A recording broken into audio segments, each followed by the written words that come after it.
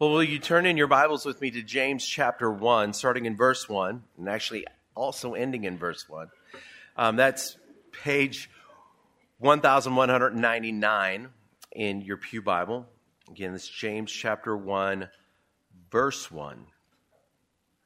And Bruce is beginning a new series on the book of James called Real Faith, Real Life. James chapter 1, verse 1. James, a servant of God and of the Lord Jesus Christ, to the 12 tribes in the dispersion, greetings. Father God, we just come to you in Jesus' name, and thank you so much for this church, and thank you for the freedoms that we have to gather and to worship you without fear of serious persecution. And Father, just be with Pastor Bruce this morning as he teaches us from your word. God, help us to have open ears and open hearts so that we can apply with our hands. In Jesus' name we pray. Amen. Hey, I just want to welcome all the Promise Kids and Kingdom Kids that are in here worshiping with us on this holiday weekend. And this is our family worship service that we have 6 of these family worship services throughout the year on the holiday weekends. And so this is one of them. The next one will be July 3rd, and of course Labor Day weekend as well. And so parents, if you have kids sitting with you, especially preschoolers, let me just set your hearts at ease. We understand they're going to be fidgety. They may even be disruptive a little bit. They may cry, they may do whatever, and it's quite all right. It's not going to bother me one bit, and we welcome the kids. In fact, we love having the kids in our worship service. We think it's a good thing, at least 6 times a year, for our kids to worship with us, at least 6 times a year. And so we welcome them. And parents, if you need to excuse yourself with your child, listen, please feel free to do that. There's no shame, no embarrassment in doing that whatsoever. And so we love having our kids here with us, and I hope you'll feel the same way as we dive into the book of James here. In fact, as Kevin said, we're starting a brand new series. It's a summer series in which we're going to be going through the book of James called Real Faith, Real Life. And James is a rather short letter. In fact, it's only 5 chapters long, and it consists of 108 verses total. And James is one of the most practical books that you will find in all of the New Testament. It looks a little bit like the Old Testament book of Proverbs, just dressed up in New Testament clothes.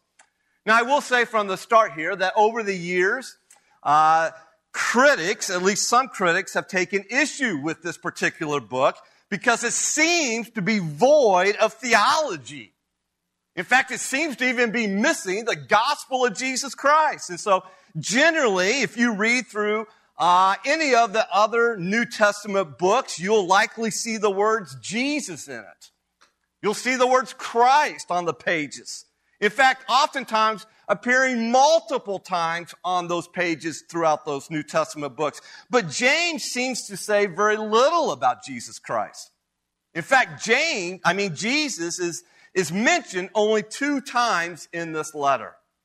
And we just heard the first time here in verse 1, which leaves all the rest of the book to only mention Jesus Christ once. Therefore, it's not surprising that James does not say anything about the incarnation of Jesus Christ or his crucifixion or even his resurrection. And so we might even worry as we come to this book here that James is not very gospel-centered. And this suspicion that some people have is not helped when it appears that James even contradicts the Apostle Paul. Whoa, how can that happen? It even looks as though James takes one of Paul's most cherished teachings, that we are justified by faith alone, and then he kind of turns it on its head by writing in James chapter 2, verse 24, you see that a person is justified by works and not by faith alone. In fact, that was enough for Luther to kind of fume. James mangles the scriptures and thereby opposes Paul in all scripture. Strong words by Luther, but misguided words nonetheless. James, I want us to know from the start here, does not contradict Paul's teaching. Instead, as we will see as we progress through this series, James rather complements Paul's teaching. James shows us that faith and works are not enemies, but friends. Now, we understand from the rest of Scripture, and even in James here, that we don't work to get saved. Rather, we work out our faith because we are already saved by faith in Jesus Christ.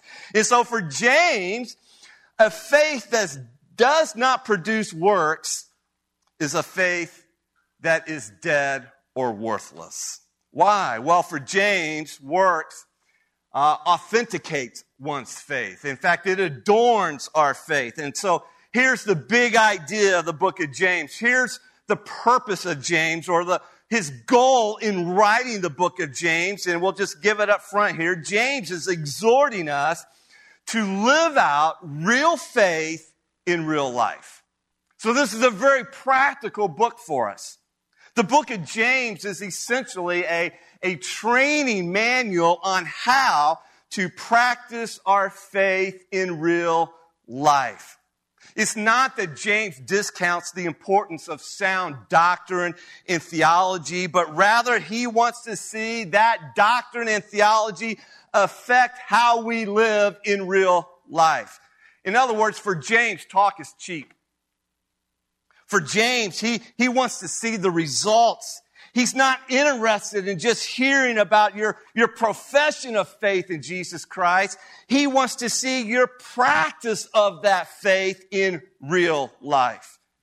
In fact, 50% of the verses in the book of James, 54 out of 108, in fact, some commentators even say it's a little slightly more than that, but nonetheless, 50% of these verses contain imperative statements or commands for us to do. In fact, it's why one commentator says or calls James a do this, a do that book, which taken to heart will dynamically affect our lives on every single level. And so James is after one thing in our lives: living out real faith in real life. That is the point of the book of James. So let's dive into who James is, the author of this book. And what we see here in point number 1 is that James was written by a surprising author. Notice again how James introduces himself in the first part of verse 1. He simply writes, he begins by saying, James, a servant of God and of the Lord Jesus Christ. Now, most scholars believe that James wrote this letter around the mid-AD 40s. And so to kind of give you context, that simply means that James wrote this letter about 10 years or so after the death and resurrection and ascension of Jesus Christ. James was a rather common name in the first century, just as is common for us today. But when the author calls himself James without any further identification, it is implying that his audience, his readers, they already know who he is. And so this James is very well known to his audience, easily identified from all the other people they know named James. But that's not the case with us, is it? And so the first question, what we need to ask here is, well, which James wrote this book? After all, there are several people in the New Testament by the name James, but we can narrow it down to probably 3 of them. There was James, the son of Zebedee, and the brother of John. But this James was the first of the 12 disciples to be martyred in AD 44 by King Herod. You can read about that in Acts chapter 12, which kind of rules him out as being the author of the book of James. And then there was James, the son of Alphaeus. In fact, this disciple was known as James the Less. How would you like that title? Yeah, I'm James the Less. Boosts your ego, don't it? To be known as James the Less. But James the Less, even though he was one of the 12 disciples chosen by Jesus, there's no concrete evidence that he was the one that wrote this book. And that leaves us now with the third James. And most scholars believe this James is the author of the book of James. But he's a surprising author. You say, why? Well, when you consider who this James is. Which brings us to the first point here. Notice under this, James was a half-brother of Jesus Christ. A half-brother. And we say half-brother since James was the biological offspring of both Joseph and Mary. Whereas Jesus was born from Mary, but not from Joseph. What's interesting is to listen to what it says in Matthew 13:55. After hearing Jesus teach, the people of Jesus' hometown of Nazareth say, is not this the carpenter's son? They're speaking of Jesus. Is not his mother called Mary? And are not his brothers James and Joseph and Simon and Judas? Paul later on will write in Galatians 1:19, he says, but I saw none of the other apostles except James, the Lord's brother. And so if we could gather all the people who've ever lived, James would certainly have to stand out from the crowd as a man with a very unique relationship to our Savior, Jesus Christ. James is the little brother of Jesus. How would you like that for sibling rivalry?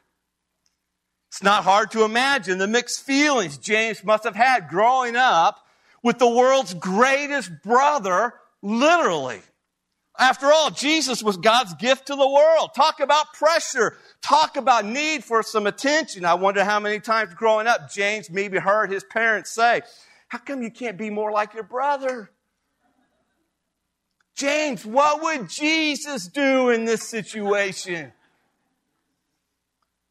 Now, as you might imagine, as Jesus grew, became an adult, as his public ministry began to grow, opinions about Jesus also grew increasingly divided among the public and even among his own family.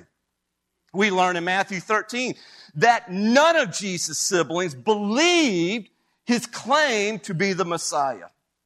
In fact, they were offended that their brother was claiming this.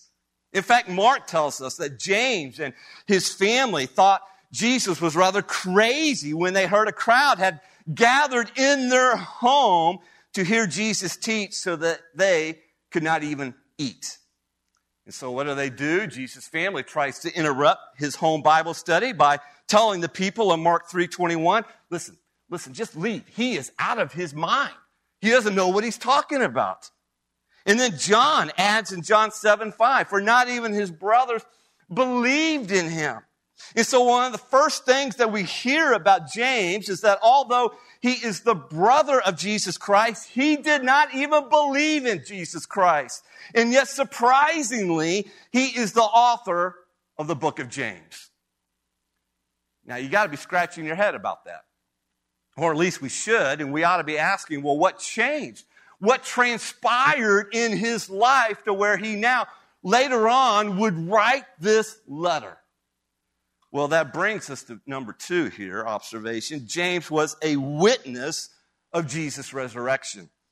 You see, following the resurrection of Jesus Christ, Jesus appeared to James, and that was more than enough evidence for James to believe that Jesus really is the Son of God, really is the risen Savior.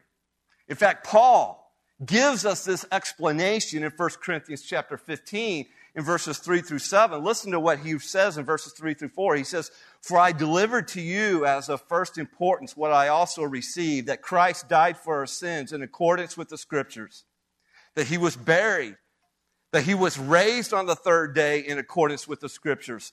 Now, what Paul just wrote there, that's the essence of the gospel. That's the heart of the gospel, the life, death, and resurrection of Jesus Christ. And then Paul goes on, he says in verses 5 through 7, and that he, that is Jesus, appeared to Cephas, that's Peter, then to the 12, that is the 12 disciples. And then he appeared to more than 500 brothers at one time, most of whom are still alive, though some have fallen asleep, which is Paul's way of saying they have passed on, they've died. And then he appeared to James, that is the brother of Jesus, then to all the apostles. So what happened here to James? Listen, James saw his brother who had been crucified and died, and now he's alive. He's raised from the dead. And it was a very personal meeting, and we know nothing about it except that Jesus appeared to James in his resurrected body. Now, can you imagine that meeting between Jesus and his little brother James? Can you imagine the joy bursting into James' heart when he saw his brother was alive? Can you imagine the brokenness when he perhaps realized now for the first time, oh, he is more than a man. He is who he said he was. He's actually the Son of God. And can you imagine now the devotion and the obedience that would mark James's life from that point forward when he realized that Jesus truly is Lord. He is the Savior. And perhaps at that meeting, James responded like Thomas, the disciple, did when he saw firsthand with his eyes the risen Savior. And Thomas declared at that moment in John 20:28, "My Lord and my God." I wonder if James declared that, verbalized that to the Savior Jesus Christ, his brother. However James responded, we know that he was now a changed man after this encounter with the risen Savior. Shortly after Jesus ascended to heaven, what we find shortly thereafter is the disciples are now worshiping Jesus Christ in the upper room in Jerusalem. And among all those disciples worshiping Jesus, who do we find? You read about it in Acts 1, verse 14. There is James and the rest of his family.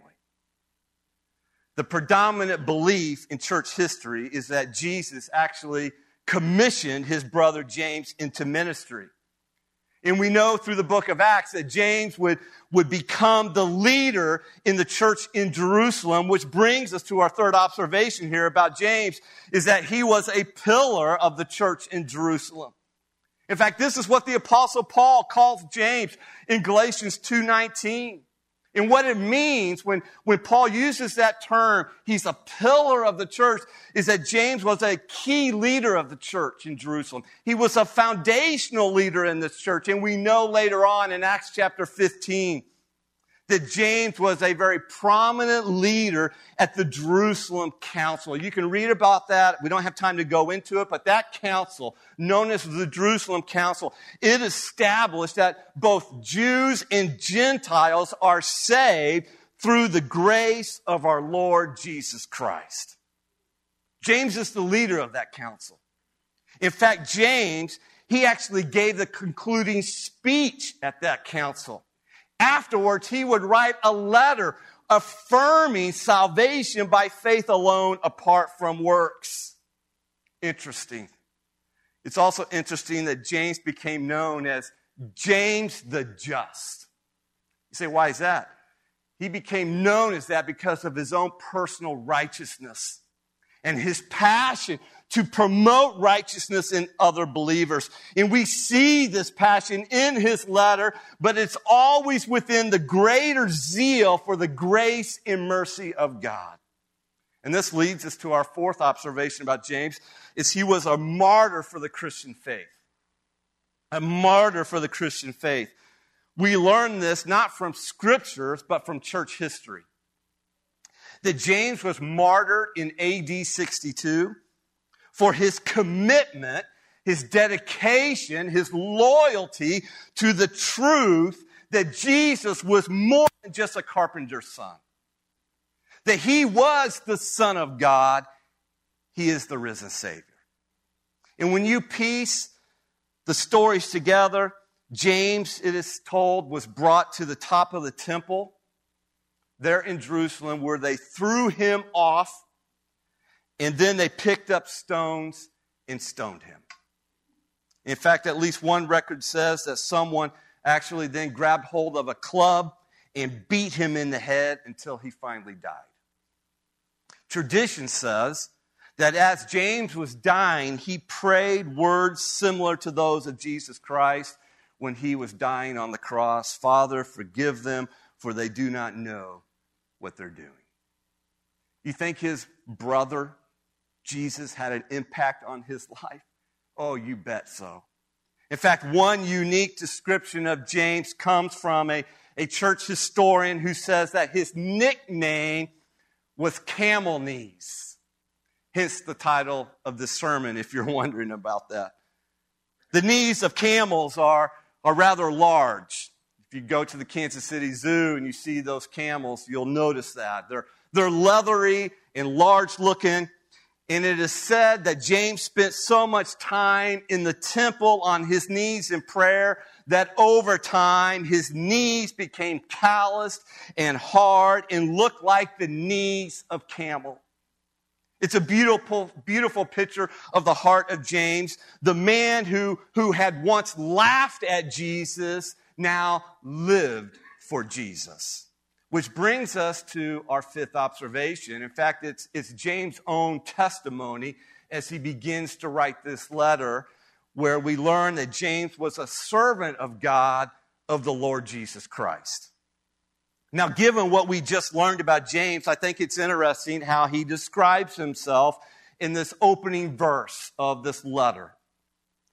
James, a servant of God and of the Lord Jesus Christ.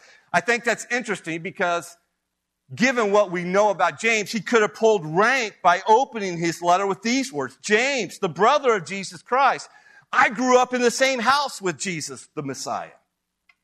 Or perhaps James could have led his letter with these words. James, an apostle, personally commissioned by Jesus Christ, and one of the few who saw the resurrected Jesus. Or James could have even wrote, James, the pastor of the church in Jerusalem, the largest church in the world. And all those statements are true, but none of that is mentioned in his opening introduction. Only this, James, a servant of God and of the Lord Jesus Christ. You know what James is doing here? He is letting us know from the get-go of this book. He is telling us something from the very beginning what his highest privilege in life is. His greatest priority. He says, I am a servant of God and of the Lord Jesus Christ. He defines himself by his relationship of active faith in Jesus Christ and his obedient service to God. And by mentioning God and the Lord Jesus Christ together on equal terms here, James is also affirming the very deity and lordship of Jesus Christ. Something else that I find interesting is that two authors in the New Testament use this term servant to identify themselves. Other authors in the New Testament, predominantly the Apostle Paul, but even Peter does this, they use the words apostle in their introduction to tell the readers who they are. But there are only two authors who use this word, this term servant. One is James, as we just see here, and the other is Jude. Now, what did James and Jude both have in common? Well, they are both half-brothers of Jesus Christ. So isn't it interesting that two people who could have claimed authority, could have claimed influence through their sibling connection to Jesus Christ, instead chose to identify themselves simply as servants of God and of the Lord Jesus Christ? It kind of makes you wonder, at least for me, do you think the reason that so many Christians struggle to live out real faith in real life is because they've replaced the biblical meaning, the biblical idea of what it means to be a Christian? They think that if you come to Jesus, you're going to have your best life ever. It's going to be a wonderful life when you come in saving faith to Jesus Christ. Michael Horton summarized part of the problem when he wrote, and I quote, Jesus Christ is now a coach with a good game plan. He's a source of empowerment, a helper for the morally sensitive to become better. Christ came to improve our existence. He is a resource for what we have already decided we want. You see, Christianity has been sold with this message that people just need to try Jesus because life's great with Jesus. And so people try Jesus out until they hit a bump in the road, and then they say, hey, I thought you said Jesus had a wonderful plan for my life. Because after all, sickness isn't wonderful. Bankruptcy isn't wonderful. Miscarriage isn't wonderful. A cheating spouse isn't wonderful. Persecution for the sake of Christ isn't wonderful. A wayward child isn't wonderful. And the list goes on and on and on of things that are not wonderful, that still come into our lives as believers. And so James is teaching us something here from the very beginning. He's teaching us something about real faith in Jesus Christ, Christianity. And that is, it's an invitation to become a servant of God. In fact, the word here, it actually means, sometimes translated in your Bibles as a bondservant or even a slave to God, where He is our Lord and we serve Him even in the face of difficulty and trials. One pastor and author, he writes this. He says, the reason the average church in America has stopped studying the book of James is because they can't get past verse 2 that talks about joy in trials. What kind of wonderful life is that? And they can't get past verse 2 because they have no conception of verse 1. And what it means to be a servant of God. See, here's the truth. Whether you realize it or not, whether you know it or not, everyone is a slave to something. Everyone here serves some master. The question is, whose slave are you? Who or what are you serving at this moment? What is your highest priority? What is your highest passion in life? And pretty much that's what you are serving. You see, after seeing the risen Savior and realizing that Jesus is who He claimed to be, He is the Son of God, He is the risen Savior, James dedicated his life as a servant of God, and he died as a martyr, living out real faith in real life. As we move through verse 2 and even through the rest of this book, the only thing I'm convinced after reading through this book, the only thing that's going to motivate us here as Christ followers to live out real faith and real life is when we realize and we begin to embrace that Jesus died to rescue us from the bondage of sin that we were once in, and we are now servants or even slaves to God. And oh, that we as a church here, we as individuals, that we would simply embrace our identity in Christ as servants of God who live out real faith in real life. That's what the book of James is about. The book of James was written by this surprising author, but let me tell you, our lives are surprising as well when you consider where we once were before we came to the realization of who Christ is. You look in our lives before Christ, and we didn't believe necessarily. We laughed maybe, we mocked, we were skeptical. Most of all, we were in the bondage of sin. And oh, but the grace of God to open up our eyes and our hearts to see our need for salvation, to see our need for the Savior, Jesus Christ, because He is who He claims to be. He is the Son of God, and He is risen. And He did die for my sins in my place to set me free from that life I once lived, that I was born into, because now I am born again by the Spirit of God, the power of God, and I am set free from that to now be a servant and a slave to that master, the one who offers me ultimate freedom where this world can't. James was also, number 2, was written to a scattered audience. It was written to a scattered audience. James writes in the second part of verse 1, to the 12 tribes in the dispersion, greetings. Now, traditionally, that phrase, the 12 tribes, it simply represents Israel, the nation of Israel. And the dispersion it signifies the Jews that were scattered throughout the pagan world, beginning with the exile of Israel by the Assyrians, and then later on by Judah by the Babylonians. And so now we're fast forwarding over 700 years or so, or 400, I should say, and James is using language by this 12 tribes that every Jew would understand. And he now applies it to his audience in the first century. So who is his audience in context of the book of James? Well, notice it. The 12 tribes are Jewish believers who have been scattered outside of Palestine or Israel due to their persecution.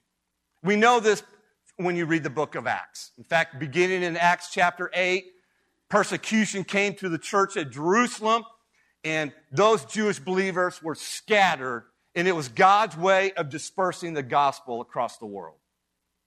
Most of these Jewish Christians have been scattered, as I already alluded to, because of the persecution coming into their lives. In fact, the Roman emperor at that time was driving these Jews into exile. And under his rule, the Jews were driven out of their homeland. Some were even driven out of Rome. And it is likely that most of these believers that James is now writing to perhaps have begun following Jesus in or around or near Jerusalem. In fact, many of them had been under his pastoral care in the church at Jerusalem. But now, these same believers are facing double trouble.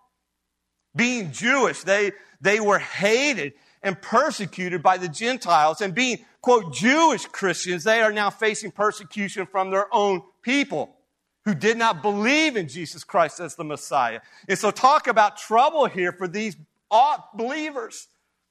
These Jewish believers were facing trouble on every level. Everywhere they turn, they're finding trials and troubles and difficulty. And as a pastor, James now writes this letter to exhort them to live out their faith in these real life situations in which they're facing. For this reason, what James writes in the rest of these chapters, every verse, let me tell you, it is so relevant and so practical for all believers living anywhere in the world who are facing trials and troubles today. Oh, this is a practical and relevant letter for us. In fact, notice James's greeting to these scattered believers. Notice what he says in verse 1. It's one word. He greets them with one word. He simply says, greetings. And so with this one word, James encourages these scattered believers to rejoice in the midst of their suffering, difficulties, persecutions.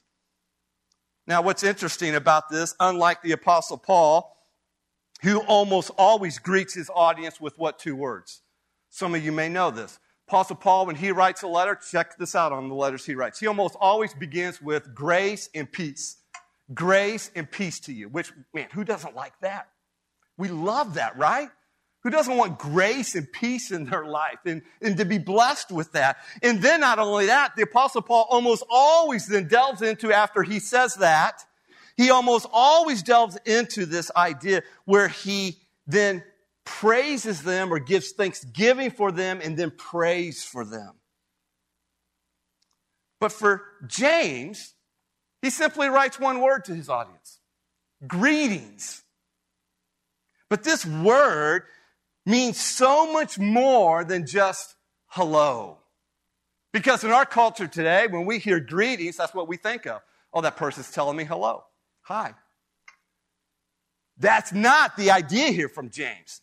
Listen, this word greetings means to rejoice. It means to be glad. And so to James, this word was no mere formality. Listen, he knows his audience is going through trials and troubles, and those trials and troubles are real.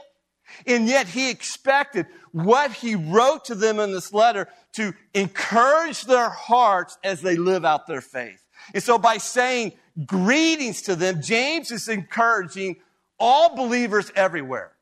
That means us right here, right now, today. He's encouraging us to rejoice in the Lord regardless of what troubles and trials you are facing in life. We'll look more at that next Sunday in detail. But for now, this brings us to the heart of why James wrote this letter. James was written for a steadfast application. A steadfast application. As we said earlier, the book of James is essentially a training manual on how to practice our faith in real life. In other words, the primary focus of this book is a steadfast application of real faith in real life. And James wastes no time getting to this steadfast application when he writes in verses 2 through 4, which we will look at in detail next Sunday, but notice it with me now, where James says this. So he says, greetings, rejoice in other words, and then immediately the next verse he says what? Count it all joy, my brothers, when you meet trials of various kinds. For you know that the testing of your faith produces steadfastness, and let steadfastness have its full effect, that you may be perfect and complete, lacking in nothing. So what James is doing for us, for him, he's saying this, the key to facing real life, the kind of life you guys are living right now, is a faith in Jesus Christ that is steadfast. A faith that endures through trials and troubles. That's the key. This is why James, later on in chapter 1, he says in verse 12, blessed is that person. Blessed is the man, he says, who remains what? Steadfast under trial. Blessed is that man. Later on in chapter 5, verse 11, he says, behold, we consider those blessed who remain steadfast. You'll find an overview in the handout of what we're going to see as we go through the book of James and apply real faith in real life. I'm not going to go through that. It's simply for your benefit. But before we leave here this morning, let me give you one takeaway from the life of James. If there's one lesson we can learn from his life, it is this. Notice it in your notes. Real faith faces real life as a servant of God who worships the Lord Jesus Christ with joy. That's what we learn from the life of James. And that's what he's going to key on and expound on through the next 5 chapters. Now, remember something about James that we already learned here. James was what of Jesus Christ? James is the half-brother, or was the half-brother of Jesus. But Jesus says something. Maybe not directly to James, but he says it indirectly to all of us here. Jesus said, being my half-brother, that is not enough. In other words, the quote, right family, it can't save you. Even being Jesus' half-brother was not enough to save James from his sins. Jesus told his family, including James, that biology isn't enough to save you. Jesus said in John 3 to Nicodemus, you must be born again. As John wrote in John 1:10, but to all who did receive him, receive who? Receive Jesus Christ. He gave them the right to be children of God, to those who believe in his name, who were born not of natural descent or of the will of the flesh or of the will of man, but of God. Listen, a relationship with God is a matter of belief or faith in the person and work of Jesus Christ. Being born into the right family is not enough. Now, myself and I have 2 brothers. Most of you know my middle brother is Troy sitting back there. My younger brother is Todd right here. Most of you know we were born into a pastor's home. My dad is sitting back there. He was the pastor of this church for 31 years. And so when we were born, we had no choice. We were drugged all our lives.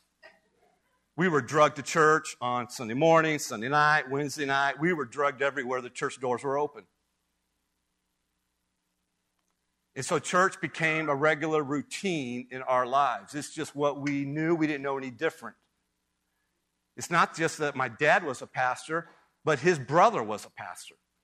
It's not just that his brother was a pastor, his two cousins were pastors. And it's not just that, but my dad's dad, my grandfather was a pastor. His uncle was a pastor. And what I'm simply saying, I come from a whole home biology of pastors. And it's not enough to save none of my brothers. See, there had to come a point in time in my own life where I realized it doesn't matter what my family connections are, I need Jesus Christ as my Savior, as my Lord, for the forgiveness of my sins, and so that I can be covered by the righteousness of Jesus Christ. Because I cannot earn my own righteousness. I can never attain the perfection that God demands, His glory and His holiness. And James is teaching us that. Jesus said, listen, it's not enough that you're my half-brother. You need to believe, you need to be born again. And when James saw the resurrected Christ, he was completely changed at that moment through that encounter. He believed and he accepted by faith.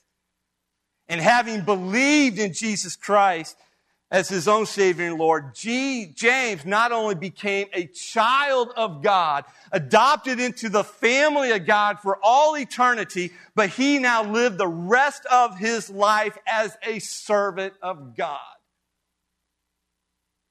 And the question is, what about you? What about you? Have you been born again through faith in Jesus Christ? Do you have real faith in Jesus for the forgiveness of your sins in the righteousness of Christ? And are you expressing that faith in real life now as a servant of God? Or are you still trying to be your own boss, your own master, living out your own will? Trying Jesus out, and if he works for you, great, man, I'll go along with it. I'll come to church even. But if it doesn't, I'm out of here. James shows us that real faith faces real life and does so as a servant of God who worships Jesus with joy. Some of you may know the name of Charles Spurgeon. On June 7th, 1891, Charles Spurgeon gave his final sermon. He was a pastor in England, in London, for many, many, many years. This was the last of his some 3,600 sermons that Spurgeon preached in his career. And in that final sermon, he said, and I simply quote, "Every person must serve somebody. We had no choice as to that fact. Those who have no master are slaves to themselves. Depend on it. You will either serve Satan or Christ, either self or the Savior. You will find sin, self, Satan, and the world to be hard masters. But if you wear the uniform of Christ, you will find him so meek and lowly of heart that you will find rest unto your souls. If you could see our captain, our Jesus, you would go down on your knees and beg him to let you enter the ranks of those who follow him. It is heaven to serve Jesus." Oh, that would be your testimony. That you can point back to a place in your life where you came to the realization that Jesus is who he says he was. He is the Son of God. He is the risen Savior. And I am a sinner in need of him because he is the only hope for my life. And having come to that realization, man, you bow the knee, you humble yourself, you confess your sin, and by faith you receive Jesus Christ as your Savior. And now from that moment on, you live the rest of your life as a servant of God. serving him and him only. Oh, that would be your testimony. With your heads bowed, and as we pray, perhaps the Spirit of God is tugging at your heart even now. Would you cry out to Jesus to save you, to forgive you, to be your Savior and Lord, and you dedicate the rest of your life to serving him, in doing so with real faith in real life? Would you take a moment just to cry that out in the quietness of your own heart?